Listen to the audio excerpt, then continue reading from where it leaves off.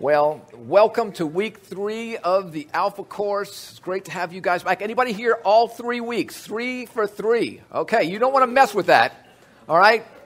Don't mess up your perfect attendance because graduation is coming, and you want to be a part of that. It's amazing. So as we have discussed over the last 3 weeks, previous 2 sessions, I should say, a major aspect and purpose of Alpha is to get us to begin, maybe for many of us, to think about, not just about what we believe, but why we believe what we believe. But not only that, you know, we are here in a setting where we're making the centerpiece the Bible. And as you guys said in the first week, and when I asked how many of us had spent our lives or just regular time reading the Bible, very few of us in this room, less than 10, I think, that night of 121 actually raised their hands. And so here's an opportunity for us to find out what the Bible says. And the problem that we all have is that we get really, really busy. And in our 90-mile-an-hour lives, we just don't typically take the time to slow down and find out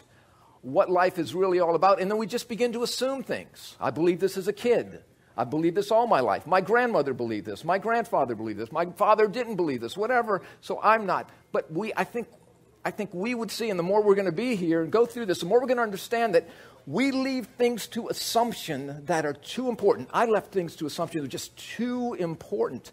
And we just have these fast food lives. We're just in and out of these drive-through lines all the time, whether it's the drive-through line because we don't have time to put dinner together. It's the drive-through line at church, and we don't even remember, what did we have for dinner? Right now, you may not even remember what you had for dinner because we're just going. And it causes us to just have this quick in, quick out lives. And we just aren't able to pay attention because we're so consumed by so many things. And I just want to thank you for taking the time to think, to come, enjoy a meal, get to make some new friends, and to think about, what do I believe? What have I believed my whole life? What have I not believed my whole life? What does the Bible actually say? Is it relevant? Is it true? Does it have anything to say for my life? Can I believe it? And those are all the things that we're talking about. So again, thank you. I promise you, if you will humbly seek and listen, and we can learn together, you will, at the end of these 10 weeks, maybe say, I still don't believe any of this stuff, but that was a good 10 weeks. It was a worthwhile 10 weeks. And we will just, again, rejoice that you came and spent this time with us. Because our agenda is nothing but getting to know you and explain to you and express to you how our lives have been changed by Jesus Christ. That doesn't mean we believe the truth. We're not trying to force that on you. But the problem that I had, and maybe you have, is that we just assume things, and we maybe prematurely judge. And we judge for maybe reasons of we don't stop to get enough evidence. Maybe we just have built-in prejudices that would make us think, I don't know that I really want to believe that. But quick judgments and assumptions can bring us to the wrong conclusions possibly. And I want to show you just a couple of videos before I want to do this, though. I'm breaking into this to make a promotion for the book that we're going to give you tonight, The Case for Easter. Lee Strobel wrote this book, was not a believer in the resurrection at all. And through much investigative study and journalistic acumen, he came to believe that Jesus was resurrected from the dead. And so we have a copy of this book for you tonight. If you're watching live stream, we want to get you this book too. We're going to get it to you free of charge. Just have to pay for shipping and handling. That'll be $49.95. And if you act now, we'll get you another copy of the book, free of charge, but at another $49.95. For less than $100, you can have these books for free. Isn't that great? So, anyway, I want you to have those books. Don't we see that all the time? So anyway, I want to show you a few videos that show us that it could be dangerous to judge too quickly.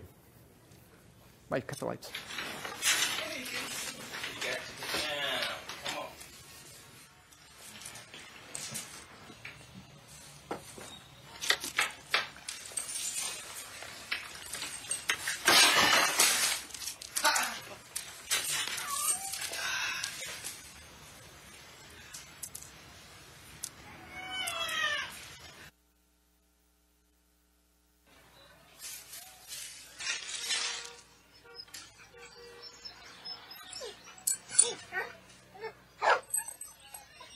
cute dog.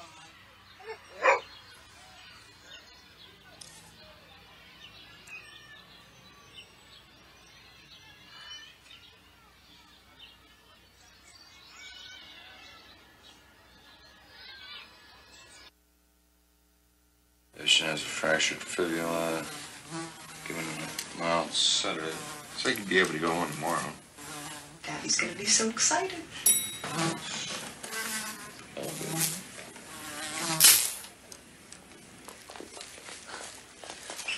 That killed him.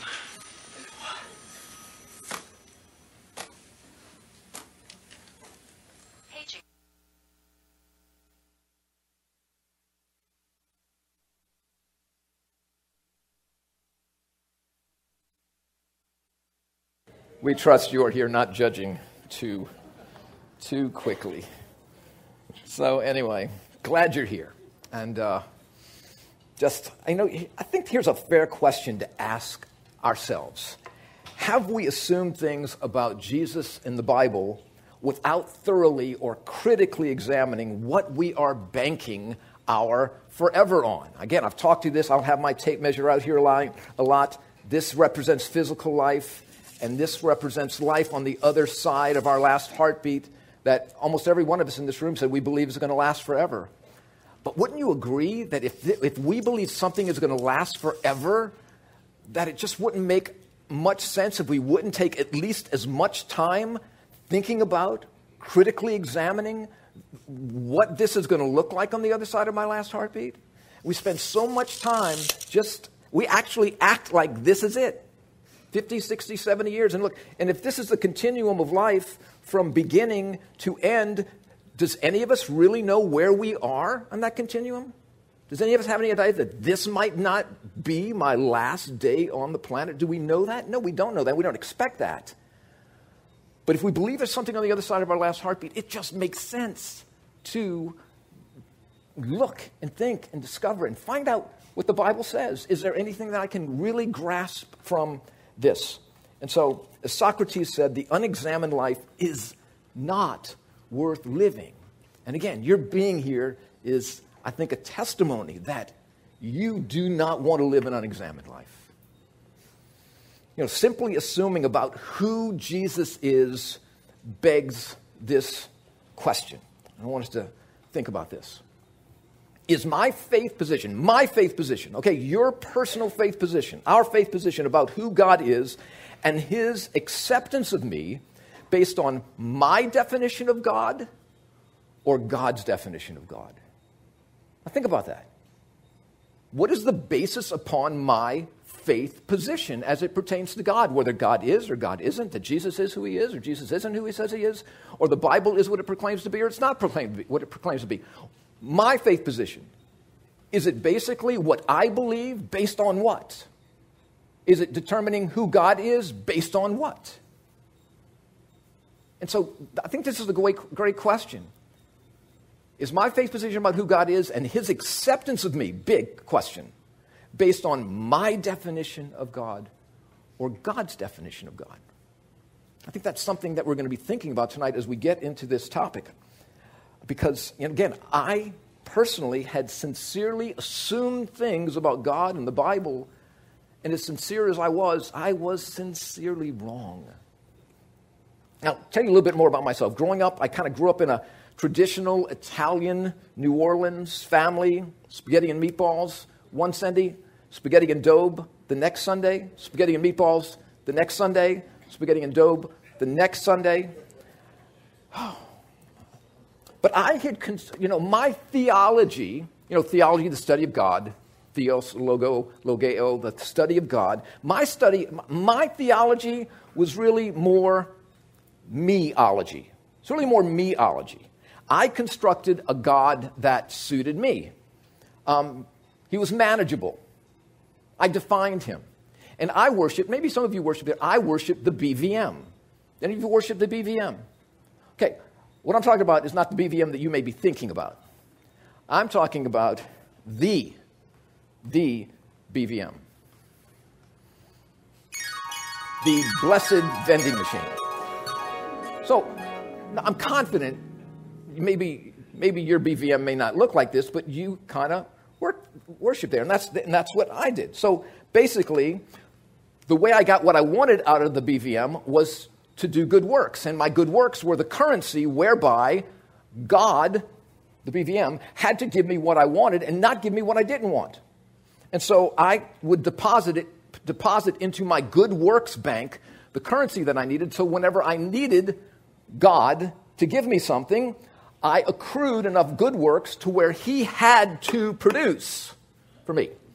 Now, the problem with that is that I basically made God in my image. Genesis 1, the very first book of the Bible, verse 26 says that God said, let us make man in our own image. And so male and female, God created them. Well, the gospel according to Frank said, I will make God in my own image, God on my terms. See, I sincerely believed in God, or a God, but I created a God that was to my liking. I created a God that was manageable to me, so he fit into my meology. And I have my meology, and you probably have your urology. Yeah. So, you have your meology.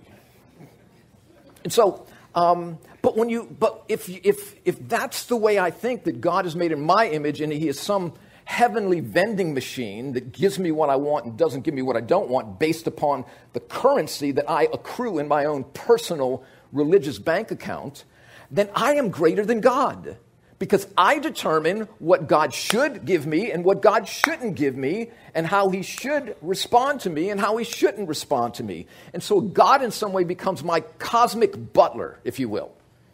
He is my cosmic butler to give me what I want depending upon how good I have judged myself to be, and therefore God has to come through for me. And so my good works basically pay God's salary. Now think about that.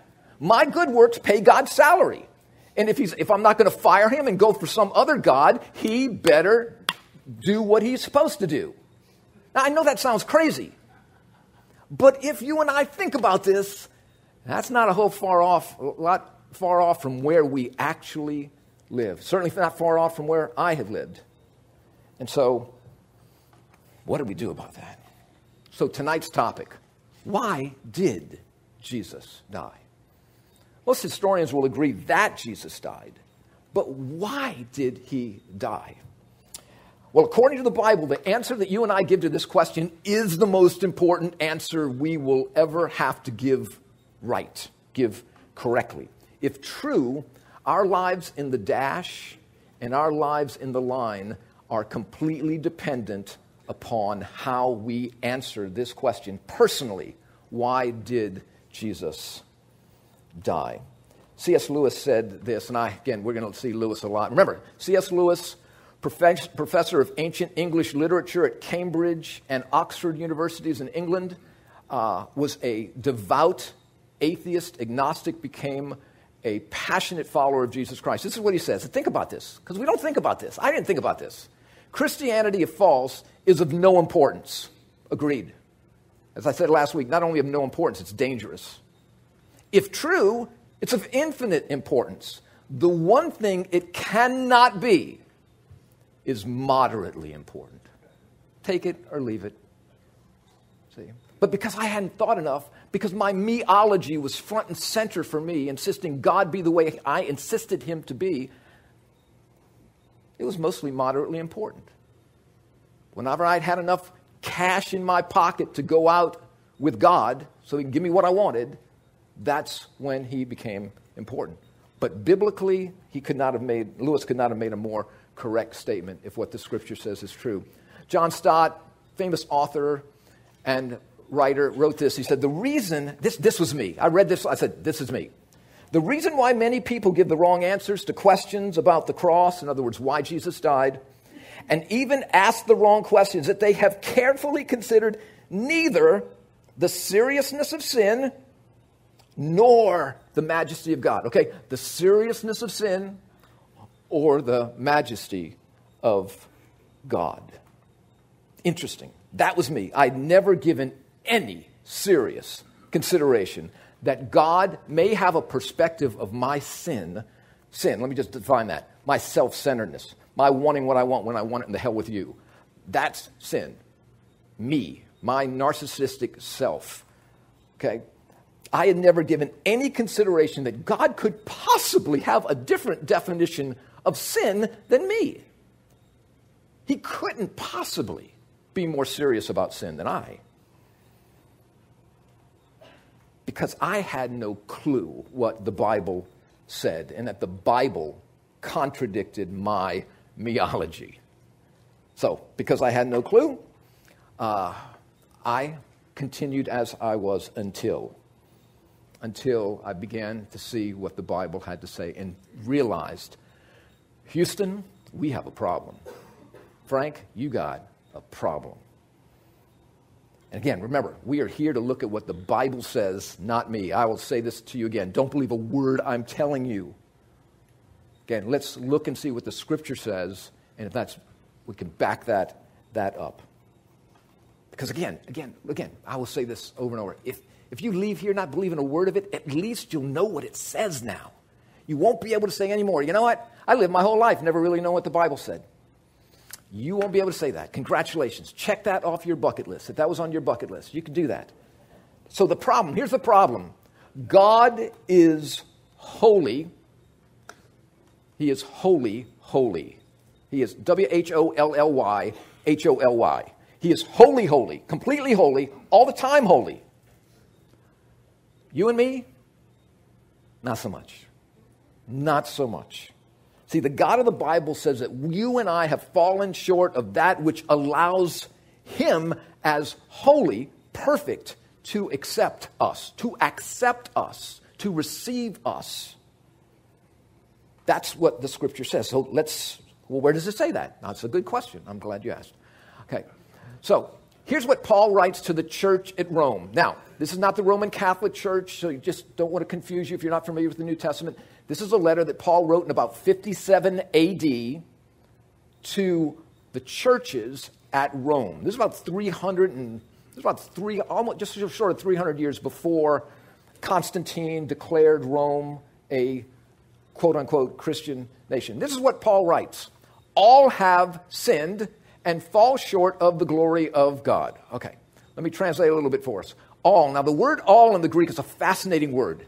The word all in the Greek means, you may want to write this down, it means all. Okay, so if you write that, A-L-L, it means all. It means everybody. That means everybody in this room. Anybody breathing in here, that includes you. That includes me. All have sinned. Okay, so I don't mind that. That's fine.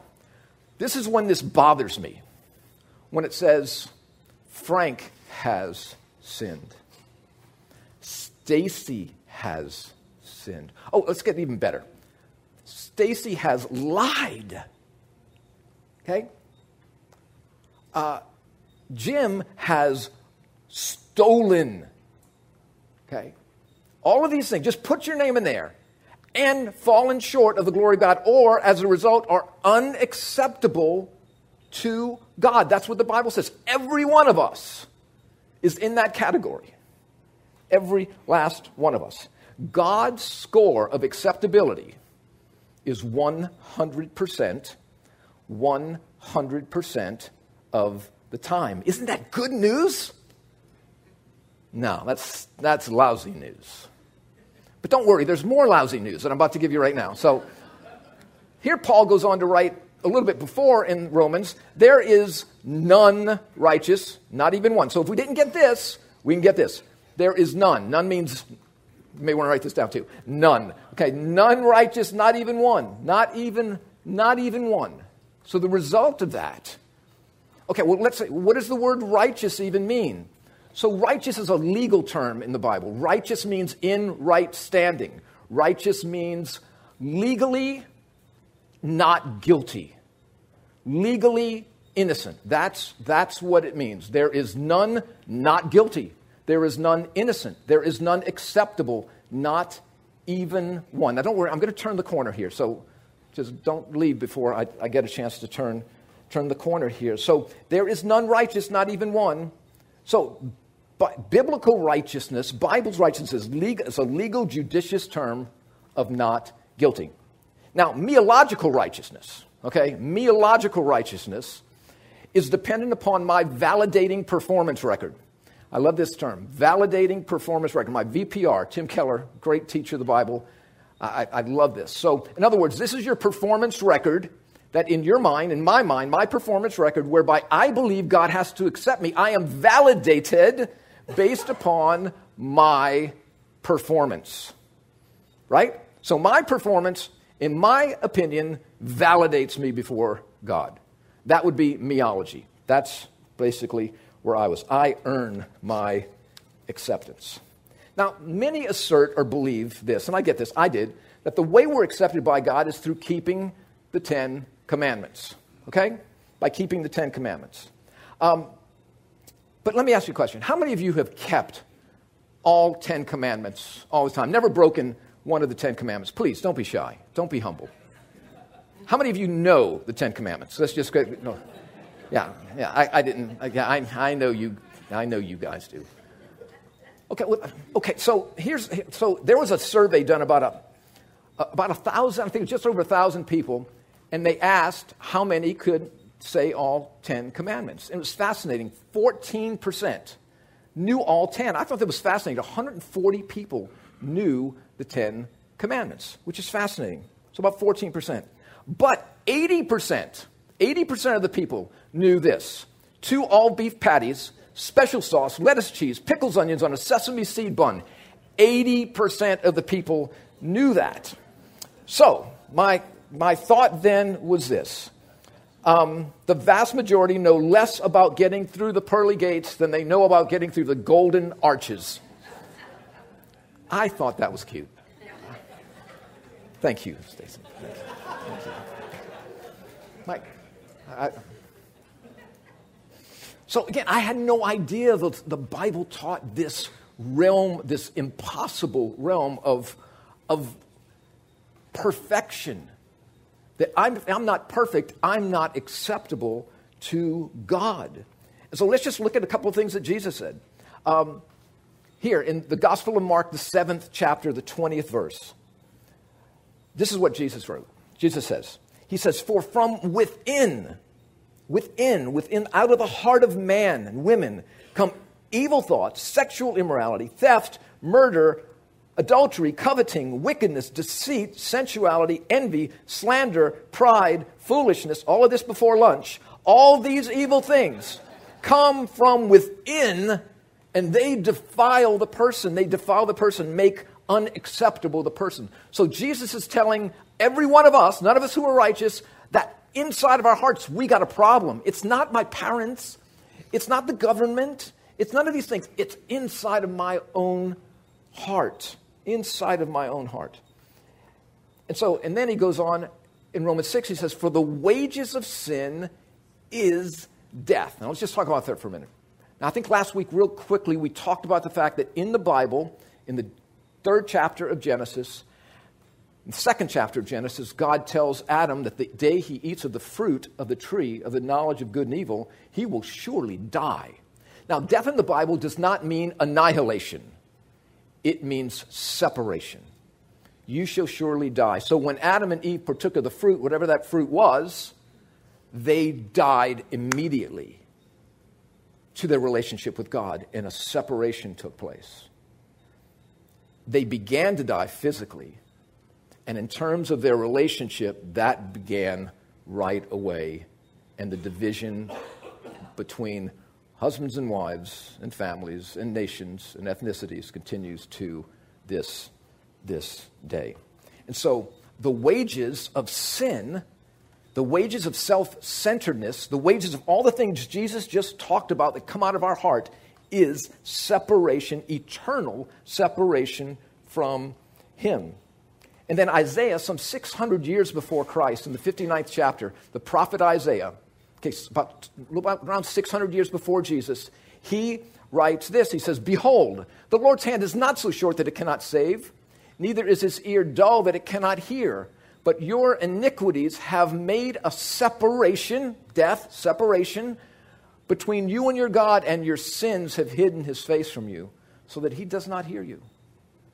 Okay, so the Scripture is making it clear that we have a problem. There is an issue between God and us because of our sinfulness. And there is a separation. And because we are not perfect, how are we going to cross that forward? What are we going to do with that? Well, all religions of the world have a validating performance record in which we try to deal with the chasm between us and God. Now, I'm going to give you a little comparative religion class right now that I could have saved you a lot of money if you took a comparative religion class in less than 3 minutes. Here we go. So here's world religions, and here's the religion of Christianity over here, okay? So here's religions of the world, and so every religion of the world, it doesn't matter what it is, whether it's Islam or Buddhism or some actually culture, some things that would call themselves Christian, but do not hold on to the tenets of the Scripture, would say that you just got to live a good life. And some of us are better than others. Some of us get closer than others, but none of us quite get there. And God, like with your kids, if the kids can't pay the mortgage or the bill or something, you'll just make up for what they can't pay, right? Wrong. We're not doing that. But that's basically how we think.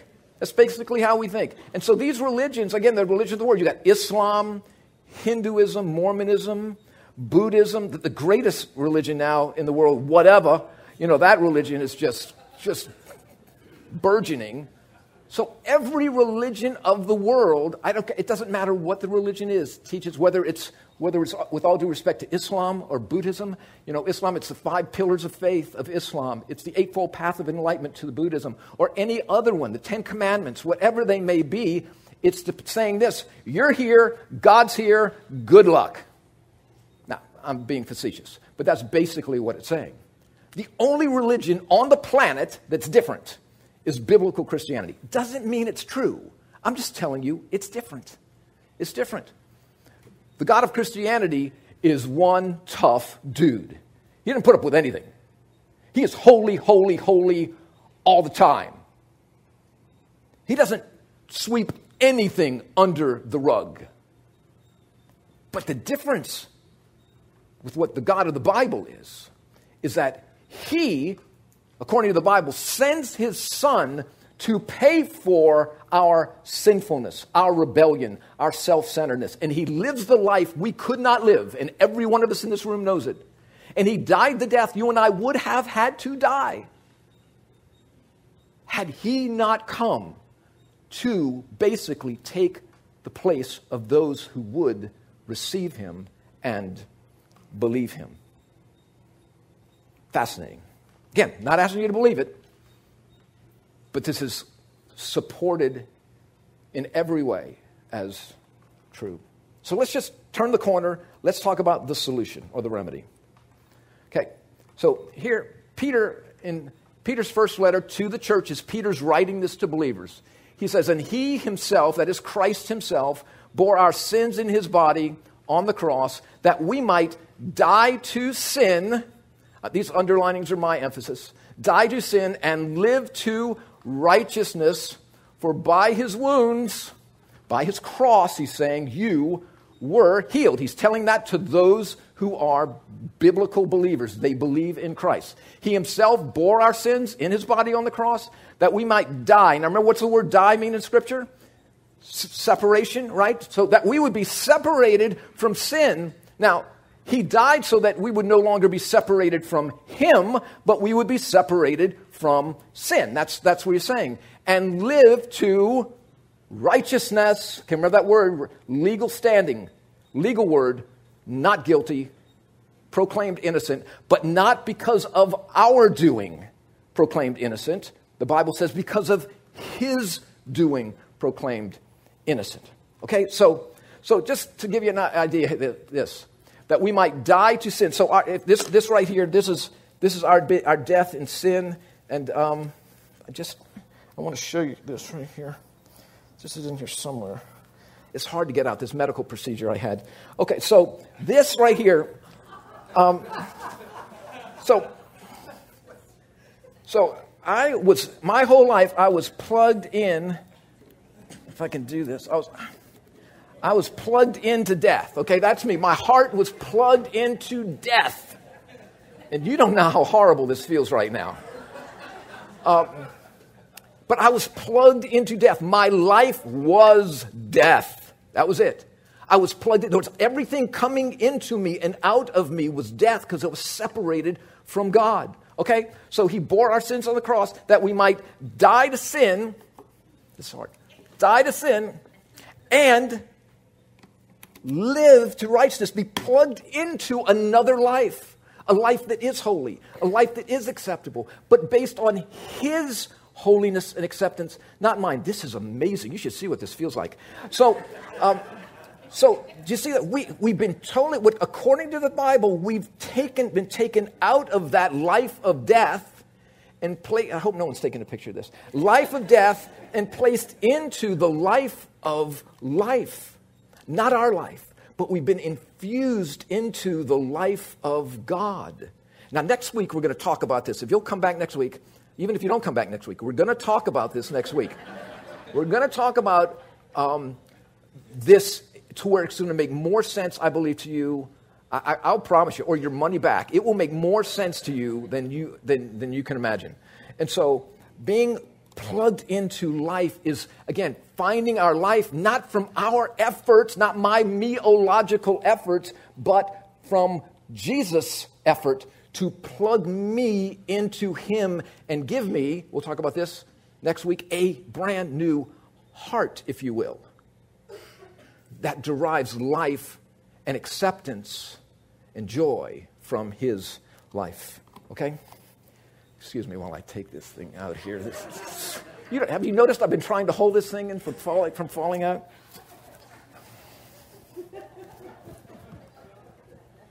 The things I do for you people. All right. All right, so I'd hope the illustration worked more than just for humor. I hope it did work for you. Okay, so, and then here's Peter writes this. For Christ died for sins, okay, all of our rebellion, one time for all, once for all time, and once for all who would believe. The righteous, that would be Christ. For the unrighteous, that would be us, to bring us to God. To take us out of death, to bring us to God. Here's what I love about this. The God of the Bible doesn't say, look, I forgive you, but I don't like you. I really don't want anything to do. I forgive you, but just get away. You bother me. This is not the God of the Bible. Look at what he says. Christ died for our sins once for all, the righteous for the unrighteous, to do what? You can read it up there bigger than I can. To bring us to God. Now, that's great news. If that's true, that's great news. What he's saying is he's bringing us. Christ makes us acceptable to God. He does that. See, because before then, I could not have done that. Before, everything else was wrong. I mean, and God, in spite of me, accepts me.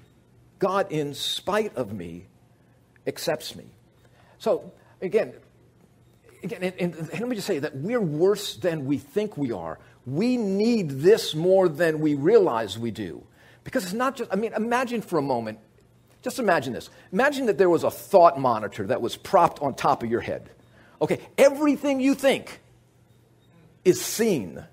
Okay, it's not coming out of your mouth, but whatever you're doing gets seen. So you go to your boss. You've been working remotely. For months you've been working remotely. And he's wanting to know why your production is not quite what it used to be. You're saying, well, sir, electricity went out a lot in my house and I couldn't get on the computer and all this. And then, he's seeing you at the third tee at City Park Golf Course and you just can't do it. Or have any of you ever had this happen? Gentlemen, the wife has bought a new dress. She puts it on, and she wants you. Well, she asks you this question. Sweetheart, does my butt look big in this dress? And gentlemen, at that moment, fake a heart attack, whatever you need to do. But oh, no, dear, you look exquisite. But that stinking monitor... It's a sausage factory. Just the sausage being just jammed into the lining. So the thing is, we're worse, folks. Can you imagine if all of our thoughts got out? Can you imagine if everything you thought about the person that you're sitting next to at the table tonight, they could actually see that? It would be horrible or wonderful. So here's the thing. We are worse than we can imagine. But the gospel of Jesus Christ is more amazing than we can imagine. More amazing. God's love for us. If what the Bible says is true, you've never seen love like him, like this. It's fascinating. And so the cool thing is, biblically, Jesus brings me to God by his performance.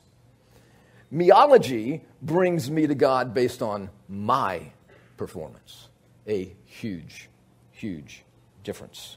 The Bible disagreed with my meology completely. One of my favorite scriptures that helps me here, this changed everything for me when I read this scripture. Paul's writing to the church in Galatia, the region of the Galatians in Asia Minor. He says, I do not treat the grace of God as meaningless. Okay, just stop with me for a minute. Grace, let's define words here. Grace. Grace, you've heard it's called unmerited favor. It's receiving what I do not deserve. That is the grace of God.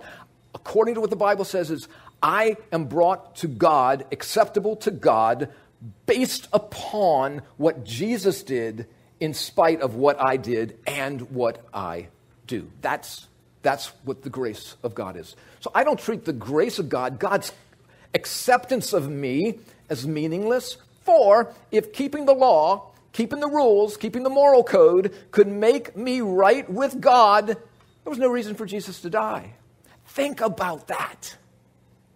Do you get that? Jesus could have just come down from heaven, gotten a whistle, a little clipboard, given us some coaching tips, then patted us on the butt and just said, do your best. Go get him. He would not have had to die. He dies because he must be the payment for my rebellion. I mean, there's so much more to be said about that. But as Adam, the first man, rebelled, we'll talk about this a lot next week, Jesus, the second man, came in his stead and lived the perfect life that we couldn't. And he paid the penalty for all of our rebellion against and rejection of God and our wanting to be God. Fascinating. If I could be good, think about this. I never thought about this. If my life could be good enough by my attempt to keep the Ten Commandments or whatever laws I put in, rules and moral code I put in my own heart, if that would have been enough, what the heck is Jesus dying for? If it was incumbent upon me, what's the big deal? That's something to think about if you've never thought about that before, as I had never thought about that before. See, this quote here, just follow me here. Jesus did not come to simply be an example impossible to emulate. He came to be our Savior. Validating performance record religion gives us rules and moral codes for us to attempt to improve our self-determining meology. But VPR, validating performance record religion, does not give us a Savior to receive, because in validating performance religion, you don't need to be saved. You just need to be improved. Just need to be a little bit better than the person next to you. Says who? But that was me. That was my meology. That's what I believed. And it doesn't matter what religious draping you put over it. It's basically saying, I am the master of my fate, the captain of my soul.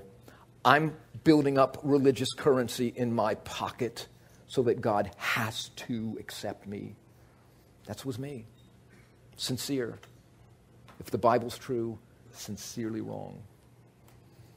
So, but until you know and you grab the bad news and you buy the bad news, you're not going to really be that interested that the news is so very good based on accepting the news, how bad and how challenging it is.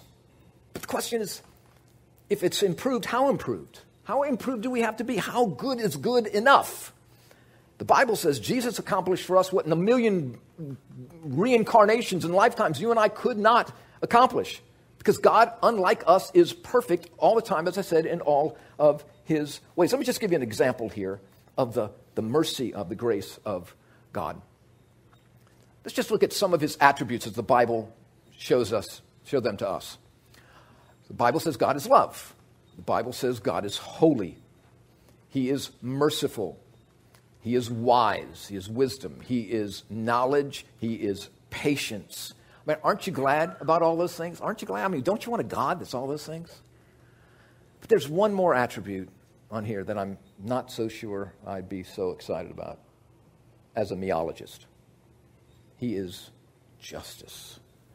He is justice all the time. He is just all the time. But how can God be just, holy, just all the time? You sin, you die. And merciful. Well, let's go to the courtroom. Let's say that I am a judge in a court, right? I'm a judge in the court, and who do I want to put? Jeff, let's just say, Jeff, you're in my courtroom, okay? You don't have to do anything. You can sit there. I won't do anything. But Jeff is,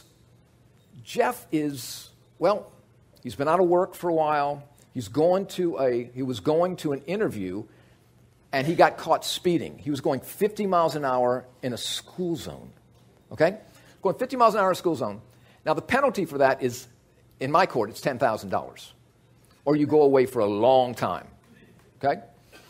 Now, I've known Jeff for a long time, but it doesn't matter because this is a Louisiana court. So I've known Jeff for a long time. And so I said, Jeff, how do you plead? And Jeff says, well, Your Honor, I was in a rush. I've been out of work for a while. I was going to an interview. I was thinking about the interview. I was practicing in my mind the answers I would give, and I just went through the school zone. I'm sorry. And so I said, Jeff, come to the bench. And so Jeff comes to the bench, and I said, Jeff, man, that's crazy. But look, I'm going to let you go this time. But if I ever catch you in my court again, I'm going to hang you. You got that? And he says, yes, sir, thank you. Okay. Mercy? Whole lot of mercy, huh? How did justice do? Justice did not do very well. Well, let's go back to the court for a moment.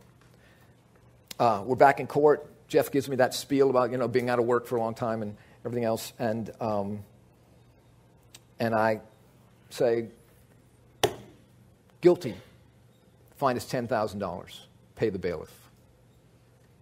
How'd justice do that time? Pretty good. That's the code. How'd mercy do? Not well at all. Let's go back into the courtroom. I declare, I judged. Guilty as charged. $10,000. But because I love Jeff so much, I come from behind the bench. I pull off my judicial robes. I pull out my checkbook or my Venmo, and I write a check for $10,000 made payable to the court and give it to the bailiff.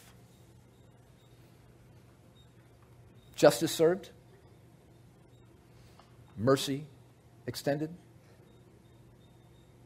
See, this is how a holy God doesn't compromise who he is and still can accept us by being both just and the one who justifies, the one who has faith in Jesus. Let me just give you the scripture.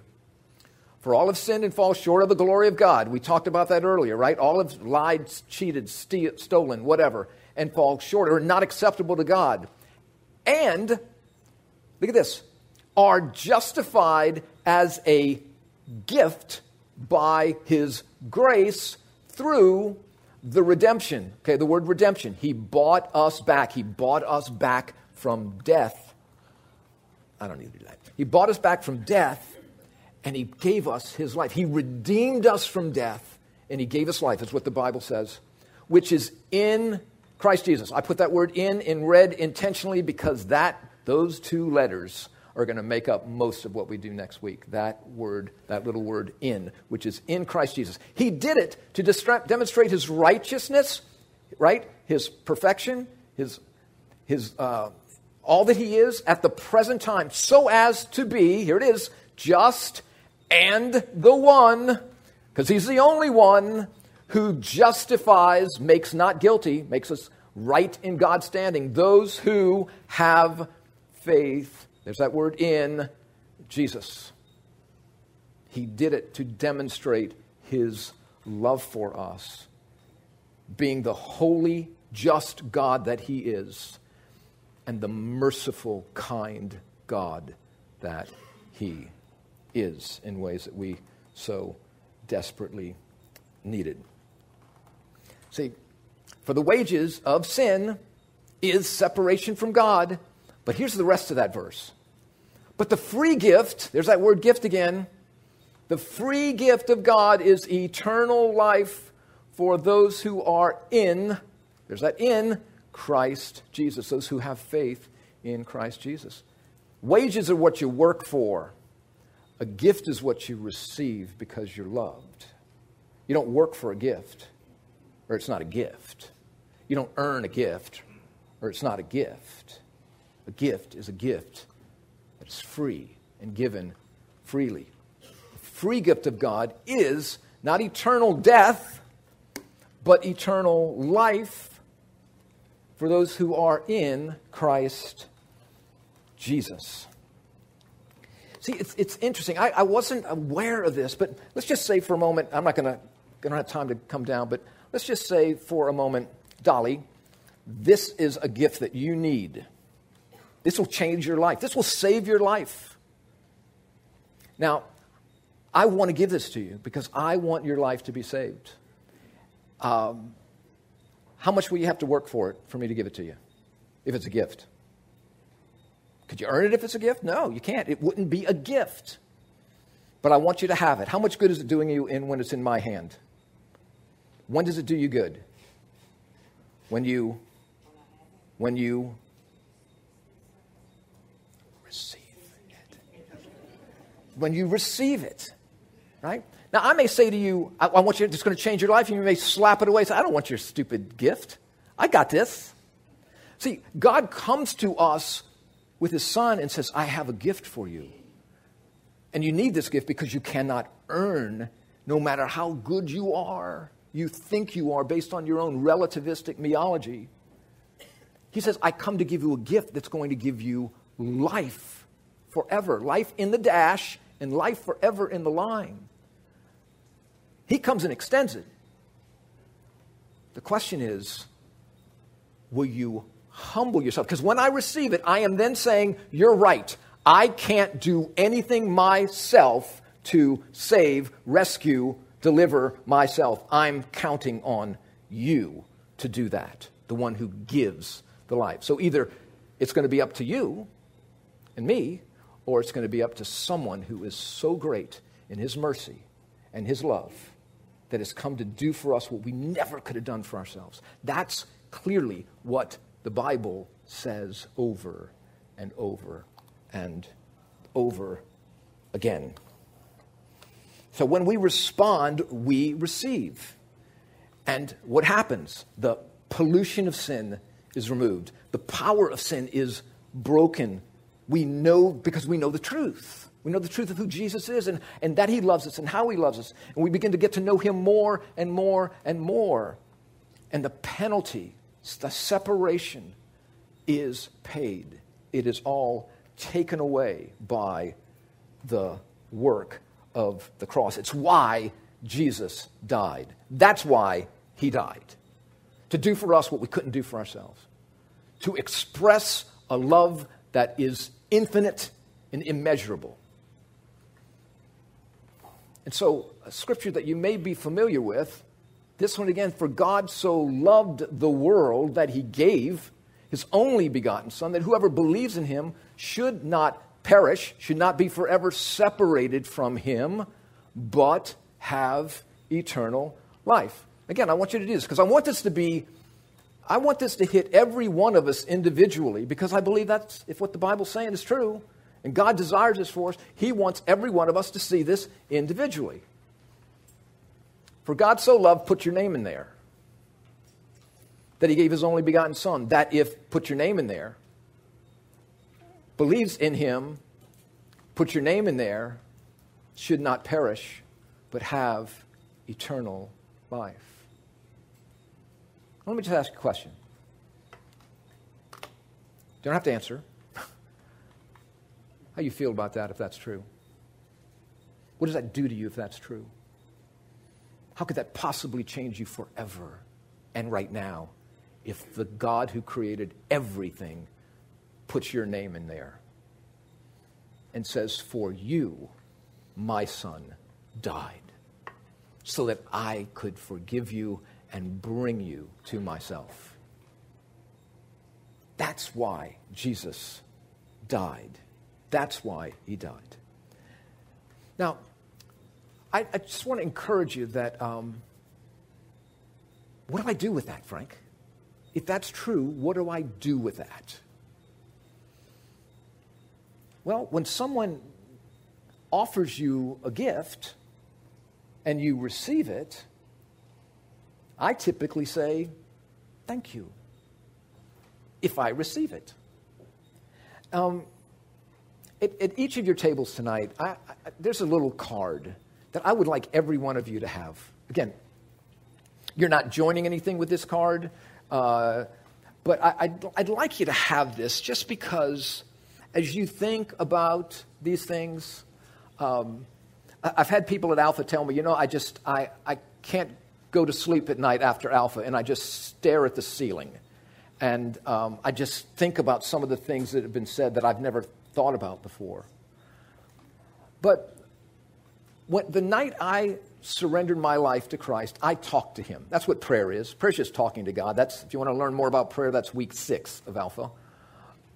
And I just prayed. I don't know what I prayed, but I want to just ask you to go through this card with me right now. Again, these are not magic words. They don't mean a thing. The value of the card is the ink and the card. But if you say something with your heart, if this would be something that you meant in your heart, this would be something saying to God, I receive and believe what you did on the cross for me. I accept why Jesus died. Not just why Jesus died, but why he died for me. And so this would be it. I just want you to read this with me. And if it's something that God is working in your heart right now, don't just read it. Say it to yourself, to God. God, I know that I have been a meologist, trying to improve and save myself on my own terms, not yours. I realize now that I need you and want you to be my Savior. I cannot save myself. By faith, I humbly receive your gift of eternal life. I believe you are the Son of God, who died on the cross in payment for my sins and rose from the dead on the third day to give me new life.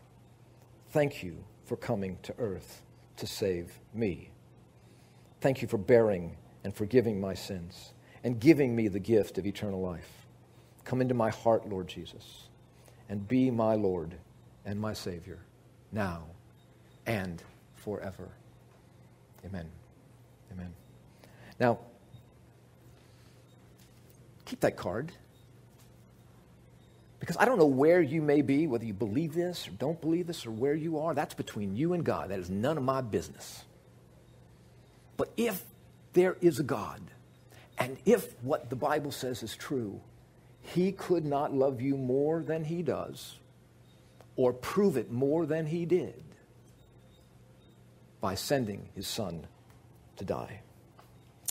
Now, next week, session 4, okay, look, just come next week, all right? Just next week. That's all I'm asking until next week.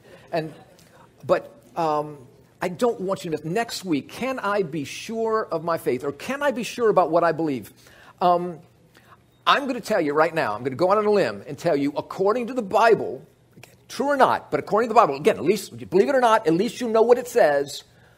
That the Bible says that God wants you and me to be absolutely as sure as we can be sure of where we are going to spend life after our last heartbeat. I know a lot of us say, well, when my heart, I hope I'm going to heaven.